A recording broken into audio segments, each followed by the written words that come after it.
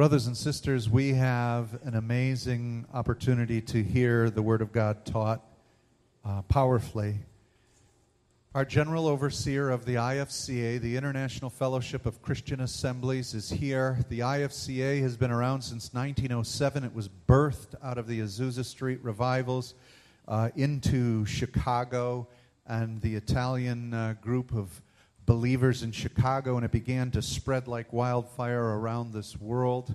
And we are privileged to have the General Overseer of the IFCA with us today to celebrate our 25-year anniversary. And Brother Mike Player is from South Africa, and he's been here in the States ministering for many, many years, pastor of a church, and he has now been the overseer for, is it 10 years now, brother?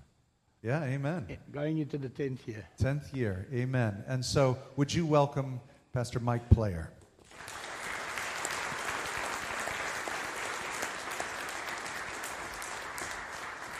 Thank you, Brother Tim. Appreciate that. Praise God.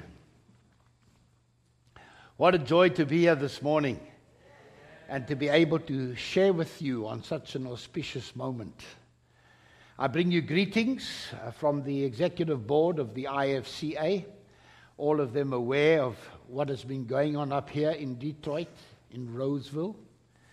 And we are so proud of what God has accomplished through you as a church to bring you to this milestone for 25 years, effectively reaching out into the community and touching the lives of individuals, dispelling the darkness, and bringing the glorious light of the gospel to bear on the circumstances around you. Also the wonderful attainment of renovating your building and having more space, all the things that you've accomplished. I know the kind of financial undertaking that is involved with that, as I built a new church in Boston after I arrived there. I've been there about 4 years. And what we thought was going to cost us around $3.5 million, ended costing us $6.8 million. But God, in a wonderful way, was there, and He made provision, and wonderful things are happening, as are happening here. And God is moving across the world, by the way, in people's lives, and in a miraculous way, fulfilling His will and purpose. He said He will build His church, and the gates of hell will not prevail against it. And we see the strongholds coming down, amen? And right here in Roseville, you are accomplishing the wonderful things that God has called you to do. And so I just wanted to relay that to you, and then I want to share the word with you for a few minutes. Now, when I say a few minutes, don't be lulled into disbelief or thinking that somehow it will be only a few minutes. It can drag on for many minutes, but I try to make it as exciting as I possibly can. And invariably I'm at the place where I say, oh, if I had a bit more time. Anyway, what a wonderful joy to be able to have the Word of God, and that God has enabled us to hide it in our hearts. Psalm 119 says, what's it, verse 21? Thy word have I hidden in my heart, that I might not sin against thee. Somebody asked me, have you memorized all of the text? You got to be kidding. I made an effort to memorize large chunks of it, but there's still so much that needs to be memorized, and I'm not that sharp. But I'm working on it anyway, and I'm hoping that today what I share with you will be a blessing. I'll have to recap a little bit, just to bring us up to where we were this morning, and then we'll look at the balance of those verses. Excuse me? Yeah, that's what I figured.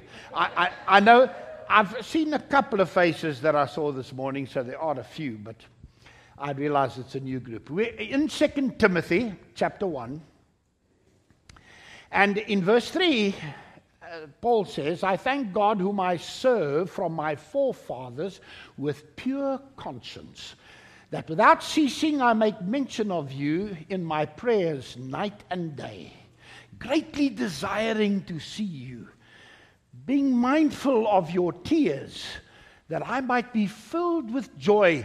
when I call to remembrance the unfeigned faith that is in thee, which dwelt first in thy grandmother Lois and thy mother Eunice, and I am persuaded that in thee also. Wherefore, I put you in remembrance that you stir up the gift of God that is in you by the putting on of my hands. For God has not given us the spirit of fear, but of power and of love and of a sound mind. Therefore, do not be ashamed of the testimony of our Lord, nor of me, his prisoner.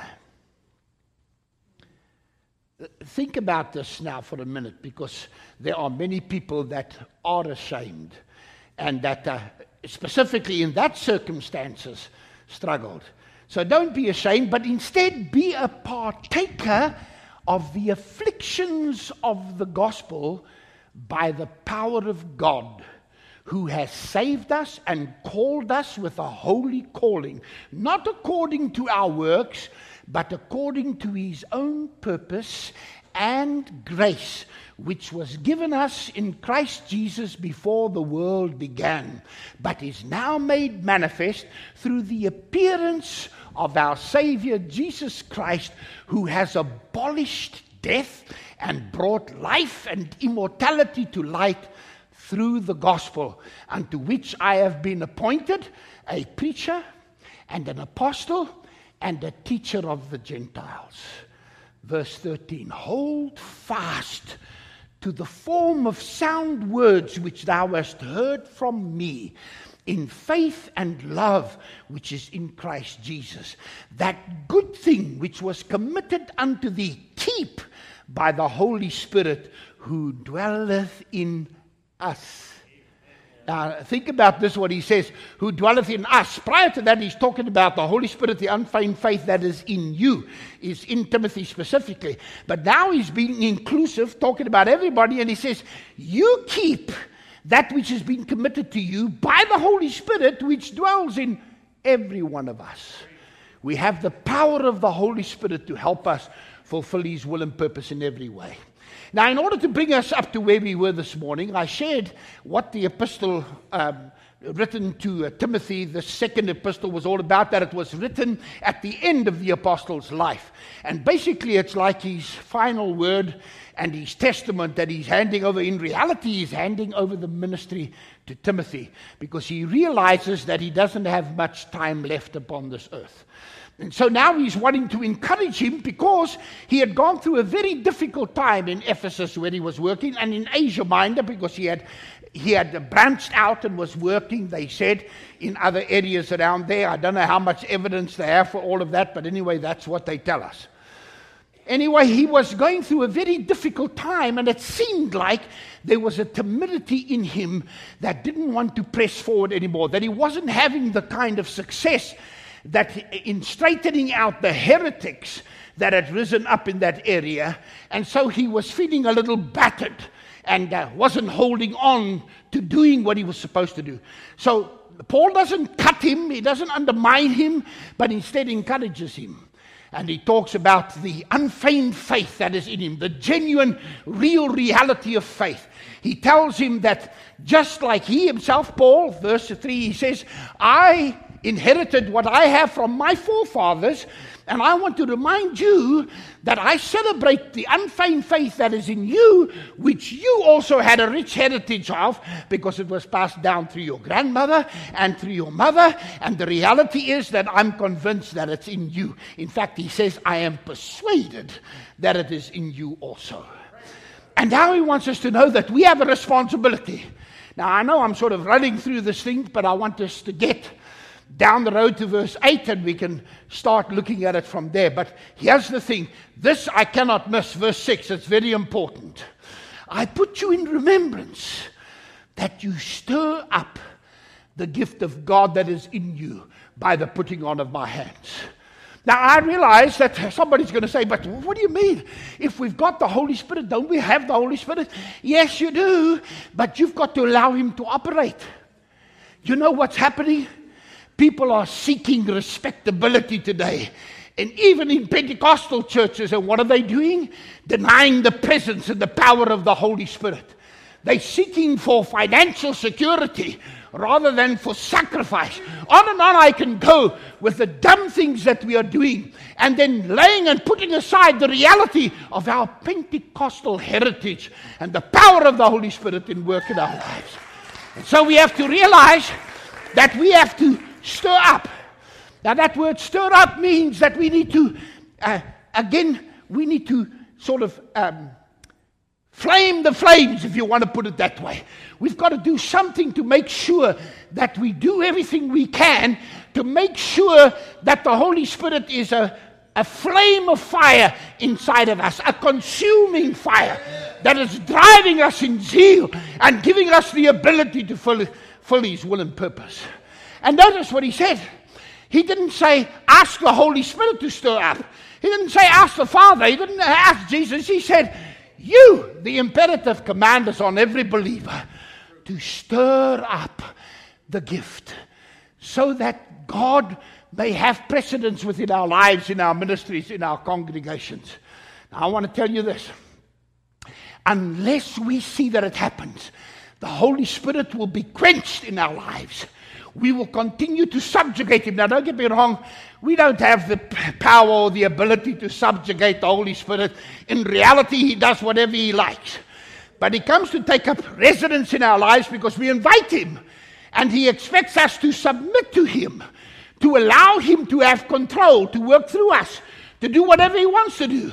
And when we refuse to submit, when we subject the Holy Spirit to what we're wanting to do and to fit into our agendas, guess what happens? We quench the Spirit, which 1 Thessalonians 5:19 talks about. What we're doing is we are slowly but surely getting to the place where we are in danger of blaspheming the Holy Spirit, even denying that there is a Holy Spirit in our lives. I have met Pentecostals who tell me, I believe it was just indoctrination, and I flowed along with the rest of the people, but it wasn't real. Rubbish. But people talk that kind of nonsense. I want you to know, God wants us to stir it up because He wants us to be like a consuming fire. Have you ever really seen a fire? Do you know what Luke chapter 3, and by the way, John and others, what they said when they talked about Jesus coming? They said, one who is greater than I, John the Baptist said, is coming, whose shoes latchets I'm not worthy to loose. When He comes, He will baptize you with the Holy Spirit and fire. And I want you to know, fire has a way of consuming everything around it. And it makes everything become part of it. It cannot resist it. I'll tell you what, it consumes and draws and makes it. The fire keeps getting bigger and bigger and hotter, and the temperature continually increases. And so it is with the Spirit that is at work within our life. He burns out the dross. He sets us alive in zeal. He gives us insight and wisdom in a miraculous way. He works through us. He drives us to fulfill the will and purpose of God. And if we quench Him, I want you to know we are in danger. So Paul says, stir. Now listen, God has not given us a spirit, the spirit of fear. How many times I've heard them quote that? God has not given us a spirit of fear. It is the spirit of fear. He's talking about the Holy Spirit. It is not a spirit that generates fear in us, or cowardice, or timidity. Do you know some of the effects of receiving the baptism of the Holy Spirit? Number one, boldness and confidence. People who are filled with timidity and fear, when they receive the Holy Spirit, they become bold. They become confident. Another of those effects is the power, and we're going to talk about power right now. Thirdly, there's unity. Suddenly, dudes that were divided and against each other, suddenly we kumbaya, you know what I mean?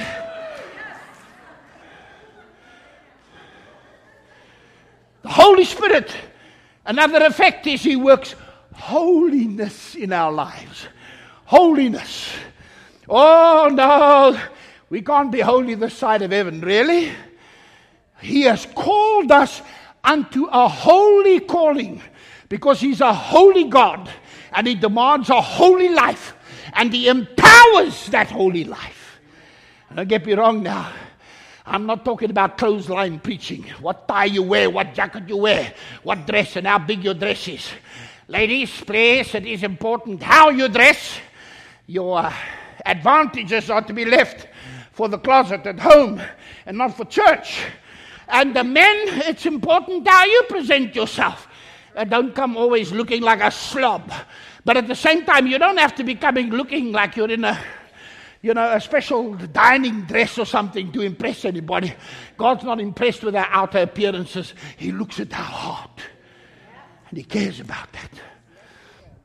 He hasn't given us the spirit of fear, but He's given us the spirit of power and of love and of a sound mind. I'll tell you, don't you for a minute accept anything less than that. God promised the power, the dunamis, to be effective for Him in every given situation. What did He say in Acts chapter 1 verse 8? I love that text, by the way. That will preach by itself. Remember what happened in verse 6? The disciples were walking with Jesus. He was on His way to ascend into heaven. And they asked Him the dumbest question of all. Lord, is it time now for You to restore the kingdom to Israel? And Jesus responded and said, it is not for you to know the times of the seasons which the Father has placed in His own authority, exousia. It translates power, but the word is authority. God has got that in His authority. But here's verse 8. But ye shall receive power after dunamis, power after the Holy Spirit has come upon you. And ye shall be my witnesses in Jerusalem and in all Judea, in Samaria, and unto the furthest parts of the earth. God will empower you to be effective for Him. Now notice what God did. In verse 7, He said, you don't have any insight to the times and the seasons because God's placed it under His authority. But don't feel bad because there is power for you. It's a different kind of power, but God's going to give you what you need to be effective. He's going to enable you. He's going to give you a power that cannot be resisted. Will give you boldness and confidence. You're going to accomplish His will and purpose. And you're going to go all over and tell people about the power of the risen Christ. You're going to have love shed abroad in your hearts by the Holy Spirit. By the way, the power of God, the power of the Spirit helps us overcome fear and timidity. By the way, that word translated, it's only used once. I told them this morning in the New Testament. Deilias is the word. D-E-I-L-I-A-S. Deilias. Only used here and can be translated as cowardice. We don't have the spirit of cowardice. Because in reality, we are soldiers of Jesus Christ. We've been placed in battle formation. We are fighting a spiritual battle to the glory and majesty of God. And I want you to know, He says, you don't have a spirit of cowardice because I've given you power. And that power will help you to be brave, to be bold, to be confident. I've given you love. It is shed abroad in your hearts by the Holy Spirit. And it will dispel fear and cowardice, because I want you to know that love conquers a multitude of sins. It overcomes fear. Perfect love casts out all fear. 1 John 4 and verse 18. You can check it afterwards. But I want you to know it didn't stop there. He's also given us a spirit of a sound mind. I mean, listen. Some of the folks that are floating around in the kingdom, you look at them, it looks like they lost their way a long time ago. The elevator doesn't go all the way to the top. But that's not the way that God has called us and directed us and empowered us by His Spirit. He means for us to have a sound, balanced, self-controlled mind and context. Don't be conformed to this world, but be ye transformed by the renewing of your mind, that you might prove what is that good, acceptable, and perfect will of God. God wants us to have, I like the way Paul put it in Philippians 2, let this mind be in you, which was also in Christ Jesus. What does he mean, mind? It's not mind. That's not the word that is used there. It's let this attitude be in you. Let this attitude dominate you. Who didn't hold on to being the big shot in the kingdom of heaven, which he was at the right hand of the Father, but gave it up and took on the form of a servant. I want you to know that God wants us to have sound, balanced, self-control, self-discipline in our lives. All right, now we've gotten to where we were this morning. So now, let's move on to verse 8. Do not be ashamed. That word ashamed. What is it that makes us ashamed? What makes us fear to talk about the reality of the kingdom? What makes us hold back? I'm telling you, the church is full of people. Now, you won't believe this. I don't know if I questioned you what I'd find out. I think Brother Tim is pretty strong in helping you guys to have a context of witnessing and sharing. But in many churches that I have gone, there is over half of that congregation, maybe more, 60, 70, 80%, who have never led a soul to Jesus. Never had a personal encounter with some broken and confused and bruised individual and helped them by talking to them about the reality of Christ. Do not be ashamed of the testimony of our Lord. What is the testimony of our Lord? It's the testimony of His giving His life, of Him laying it all down. Oh, think about what He says in John 15, verse 13. Greater love hath no man than this, that a man lay down his life for his friends. Ye are my friends if you do whatever I command you to do. Verse 14, I want you to know the testimony of our Lord and of me, His prisoner. Did you know in those days, don't get me wrong, you go to prison these days, you got a pretty bad deal yourself, especially if it's a felon, because you battle to get a job when you get out. Nobody wants to trust you and give you an opportunity. Thank God there are ministries that sort of try to balance that out, but it's a very difficult situation. But I want you to know that God has raised up people that help folks in those circumstances. It is true. But when you've got a reputation like that, it's very difficult to overcome. And within the kingdom, the whole idea of being in prison. In that day, if you were in prison, why was Paul in prison? Did he do anything wrong? No. He never broke any law or anything like that. Just because he preached the gospel, because he believed in God, because he loved the Lord Jesus, because he proclaimed the resurrection of Jesus Christ. And if you were thrown in prison those days, hey, Rome didn't feed you. When you were in that cell, you were dependent on your friends and people who knew you to bring you a piece of bread or to bring you something to eat. If you didn't have clothes, warm clothes, they didn't have a heater in your cell or a television for you to watch and to have it, and blankets. If there was any blanket that had been there for an age and everybody had puked on it and done everything else, believe me, I want you to know, it was a miserable condition to be in.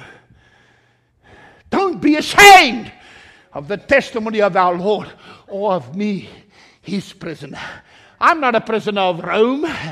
Rome may have arrested me, but I'm a prisoner of the Lord Jesus Christ, because any time He chooses, He can open that cell and let me out. And if He chooses not to, I will stay here. I'm prepared. Do you know what I found out about my life? This is just a little extra. Oh, the time is gone. That I'm throwing out. 15. Ooh, hallelujah. I like it. Think about this. I mean, now I've got to get back to where I was. And suddenly I lost my concentration.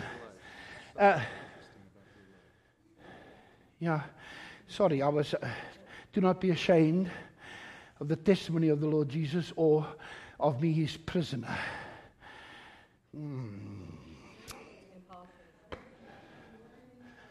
Yes, a prisoner of Rome, but still... yeah, it is, sorry. What I was trying to say. Do you know that most of us, if we suddenly got desperately sick and we thought that we were facing death, would probably be begging God to live? And I think that spiritually, now don't get me wrong, I don't think that's bad. I'm not trying to put it down on anybody, because the truth is that's probably where I am. I've examined my heart and I found out that I am desperate to stay, but willing to go. But I believe that God wants us to be desperate to go, but willing to stay. Do you know, does that make sense to you? Is there a difference? You see, we hold on to what we know. We hold on to what we think is of value and importance because we know it. But I want you to know, Jesus said, I go to prepare a place for you. How many times have we heard it quoted? Do we really believe and understand it? Look what he says now, Paul says to Timothy. Rather, I want you to become a partaker of the afflictions of the gospel. What? I became a Christian because I want everything to be smooth and worked out. I want God to be jump to attention. When I say, Lord, I've got a need, he's got to meet it. What's wrong with us? I want you to know from the very beginning, Jesus said this. He said, listen, blessed are you when people abuse you and revile you and take advantage of you and persecute you. What did he say? He said, rejoice and be glad, for that's how they treated the prophets who came before you, and they treated him like that. If they hated him, do you think they're going to love you? We Americans are so confused. We think because the government once upon a time had a biblical orientation and believed the word of God that we're still living under that same day. Forget it! Our leaders, the majority of them are backslidden. They are secularists. They have nothing to do with the kingdom and with God. And all they care about is themselves and their political positions. Now, don't get me wrong. America's not any worse than all the other nations that long time fell by the wayside. But now, instead of us being smart enough to recognize what it's going to take to live, we're following them down the pathway of disaster. Stupid. Brother, are you purporting to be smarter than our president? A whole lot smarter, because I sold out my heart to Jesus, and it's got nothing to do with my degrees.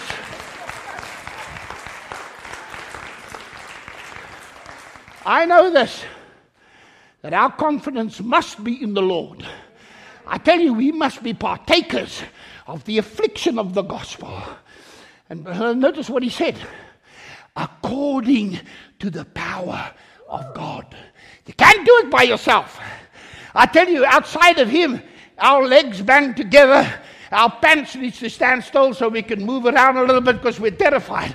But I promise you, when it's the Holy Spirit, when it's the power of God, he helps us. According to the power of God who saved us and called us with a holy calling, not according to our works, but according to his own purpose and grace, which was given us in Christ Jesus before the world began. Whew, I like that. Have you thought about it? Before the world began. Have you ever thought about it? Look at John chapter 1. Verse 1, in the beginning was the Word, and the Word was with God, and the Word was God. Verse 2, the same was in the beginning with God. Verse 3, all things were made by him, and without him was not anything made that was made. In him was life, and the life was the light of men, and the light shineth in the darkness, and the darkness overcame it not. Do you know that John chapter 1 verse 1 is beyond Genesis chapter 1 and verse 1? Genesis chapter 1 only catches up to John at verse 3. How does Genesis 1 start? In the beginning, God created the heavens and the earth was without form and void, and darkness was upon the face of the deep, and the Spirit of God hovered upon the waters. And God said, "Let there be light." And what happened? And he saw that it was good, and he separated the light from the darkness, and the light he called day, and the darkness he called night. And the evening and the morning were the first day. That only catches up to verse 3, where it said, all things were made by him, and without him was not anything that was made. I want you to know we've got a great and glorious and powerful and majestic God. And he is in control of every one of our lives. He has a purpose for your life, hon. He has a purpose for yours. I see some faces here that look a little downcast, but let me tell you, if you belong to Jesus, if you've surrendered your life to him, he has a purpose for your life. I want you to know afflictions and hardships and sufferings and hard times all have a purpose in our lives. Nothing happens in the child of God's life that doesn't have a purpose. All things work together for the good of them that love God and are the called according to his purpose. Notice it didn't say all things that happen are good. It says everything is worked together by God for our benefit, for our good. God sees to it. God has a purpose for your life, and it all falls under his grace and majesty. I tell you, there's no limitation under that grace. Charish. I want you to know how God is mighty to bless and to undertake, to make our lives effective. That's what he wants to do. I want you to know you are in his hands.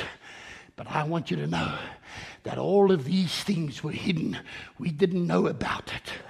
But then Jesus came, the appearing of our blessed Savior, Jesus Christ. And he brought, and listen, when he came, what he did, right? He abolished death. Amen. Oh, wait a minute. But people still die. Yeah, but they don't stay dead. Amen.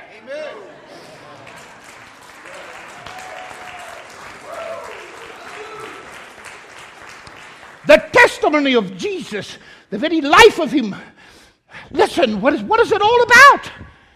He was put to death, but on the third day, he rose again from the dead.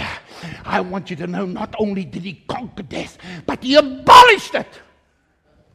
1 Corinthians 15 says, the only enemy that still remains is death.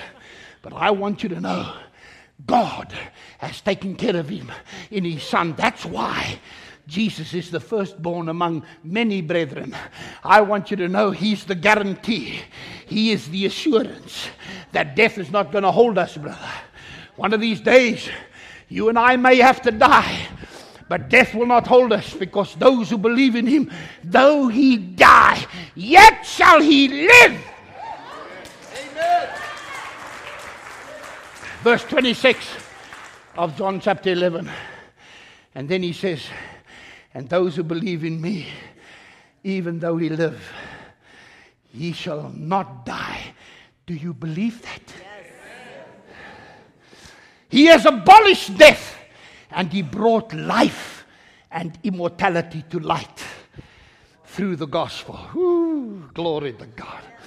I want you to know, don't look at this fat belly. Don't look at this old body. One of these days, God's going to give me a new body. I want you to know that's the promise. Life and immortality.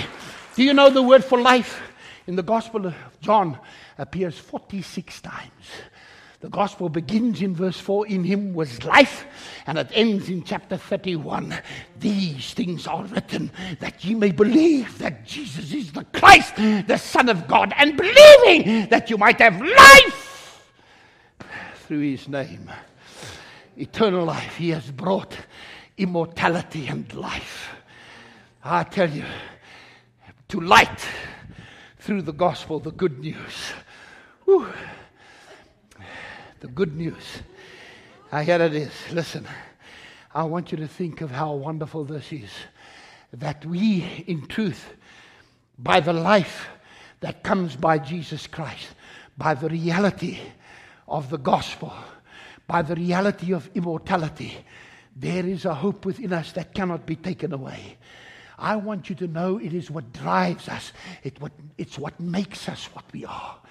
I want you to know that God is at work within us. And you know, I better quickly share verse 12 with you, because our time is going away. Notice what he said in verse 12. He says, because of this, I go through or endure afflictions. Nevertheless, I am not ashamed, for I know whom I have believed, and I am persuaded that he is able to keep that which I have committed unto him against that day. I want you to know Paul is persuaded. He knows, he understands. Now what it is, I've watched these commentators and they fight over, is it what he is committed to God, or is it what God has committed to him? Is it, and all this stuff. Do me a favor. Does it matter? Does it matter whether it's what he's committed to us or what we have committed to him? The fact is that he is able to keep it. I want you to know God is able to substantiate, to keep whatever we've committed unto him. Our lives, our ministry, what he has committed unto us, the power of the Spirit, the ability that we have, all of that he is able to keep against that day. I am persuaded. Listen, I know whom I have believed. I know the one I've placed my confidence in. I know without a doubt. Listen, I'm not learning. I'm not trying to find out. I know whom I have believed. And I am persuaded that he is able to keep that which I've committed unto him against that day.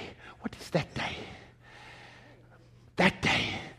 That great day when we appear before him and he evaluates our lives and what we have done and what we have been involved in. I want to tell you, some of you have been shortchanged. Some of you have been passed over. Some of you have not gotten the promotions that you deserved.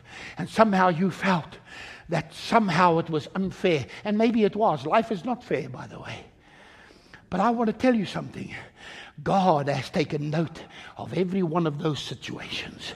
God's eyes are roaming to and fro throughout the world, seeking out the good and the bad. I want you to know he knows what's going on. And the day will come when every one of us has to give an account of our lives. We stand before him. I said we, not just you, all of us. And when we stand before him, he'll say, I've been holding this for you. I've kept it secure. Here it is. I have preserved you. I have brought you to this place. I like the way Jude says it in verses 24 and 25. He says, unto him that is able to keep us from falling and to present us faultless before the presence of his glory with exceeding joy, the glory and majesty, dominion and power, both now and forever. Amen.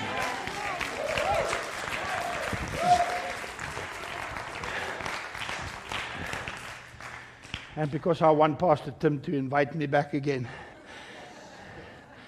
I'm going to shut it down.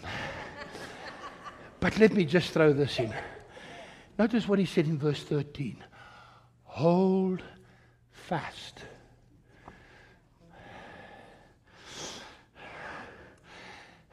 Some of us can't even hold on to our dollars. Never mind hold on to life or hold on to anything. But listen what he says. Hold on. Now, what is he? Hold on to what? To the form. Now, that is an interesting word, that form. It is the word eupartuposis in the Greek. I wish I had the time to tell you about it, but I've told you the word now. Go home and check it out. Eupartuposis. It is the word that is in verse 13 of 2 Corinthians 1. Go to your Young's or your whichever commentary you happen to have, and have a check. Eupartuposis. What does form mean? I get so mad with some of these translations. I read them. They put example. They put model for the word form. It is not that. The word is pattern. Now, I want to tell you the difference between a pattern and a model or an example. You don't want my shirt for an example or for a model because it will be too big for you. You hold up a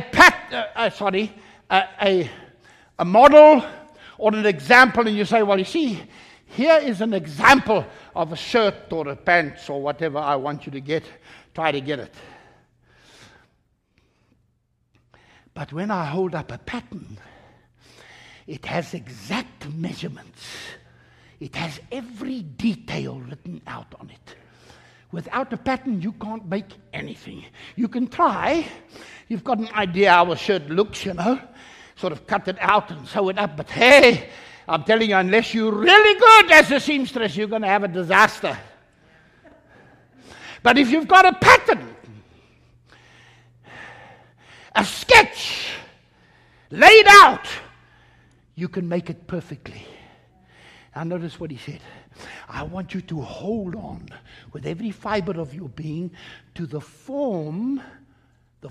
pattern of sound words that you have heard from me. You know what he's saying, Timothy?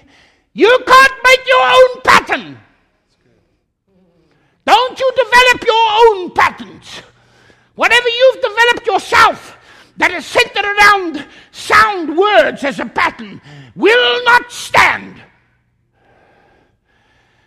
There is a form that God delivered the truth in, and he gave it to the apostles. Jesus said this. Verse 11, John 15, he said, these things have I spoken unto you, that my joy might remain in you, and that your joy may be full.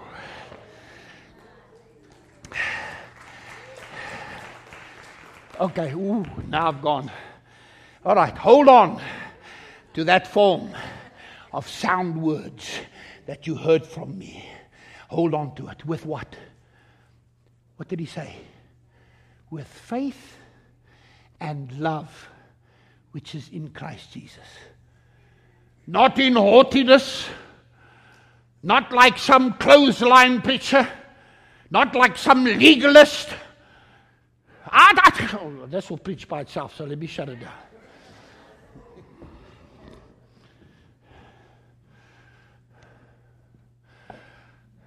Father, help us. Lord, we are weak. Lord, we are misled, not by our pastors, by our own stupidity. We think we know everything and we know nothing. I said we, Lord, not they.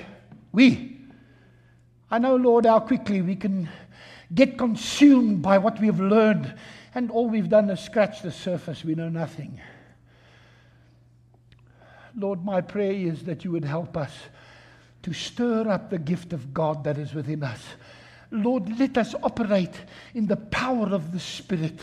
Let us operate with the power of the Holy Spirit and the love that is shed abroad in our hearts and the sound mind that comes by self-discipline and self-control.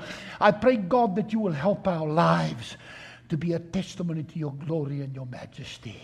Lord, we know whom we've believed. We are convinced, we are persuaded that you are able to keep everything we've committed to you. And now, Lord, help us by the Holy Spirit to hold fast, to hold on to the form of sound words. And let us be motivated by faith and love, which is in Christ Jesus. We commit ourselves to you now. In the name of Jesus Christ of Nazareth, while every head is bowed and every eye is closed, just for a minute, let me ask you, did you hear the Holy Spirit speak to you? If all you heard was my voice and my ranting and raving, I have cheated you, I've robbed you. I can't change you. But if you heard the Spirit, the still small voice speak to you this morning, and you felt him prompting you to respond to him, while heads are bowed and eyes are closed, I want you to put up your hand and just say, preacher, pray for me in closing tonight. I've heard from God. Oh, this morning, sorry, not tonight. Yes, there are many, numerous hands. I know this is not for salvation, so don't be afraid. But sometimes we have allowed the Holy Spirit to lie dormant when we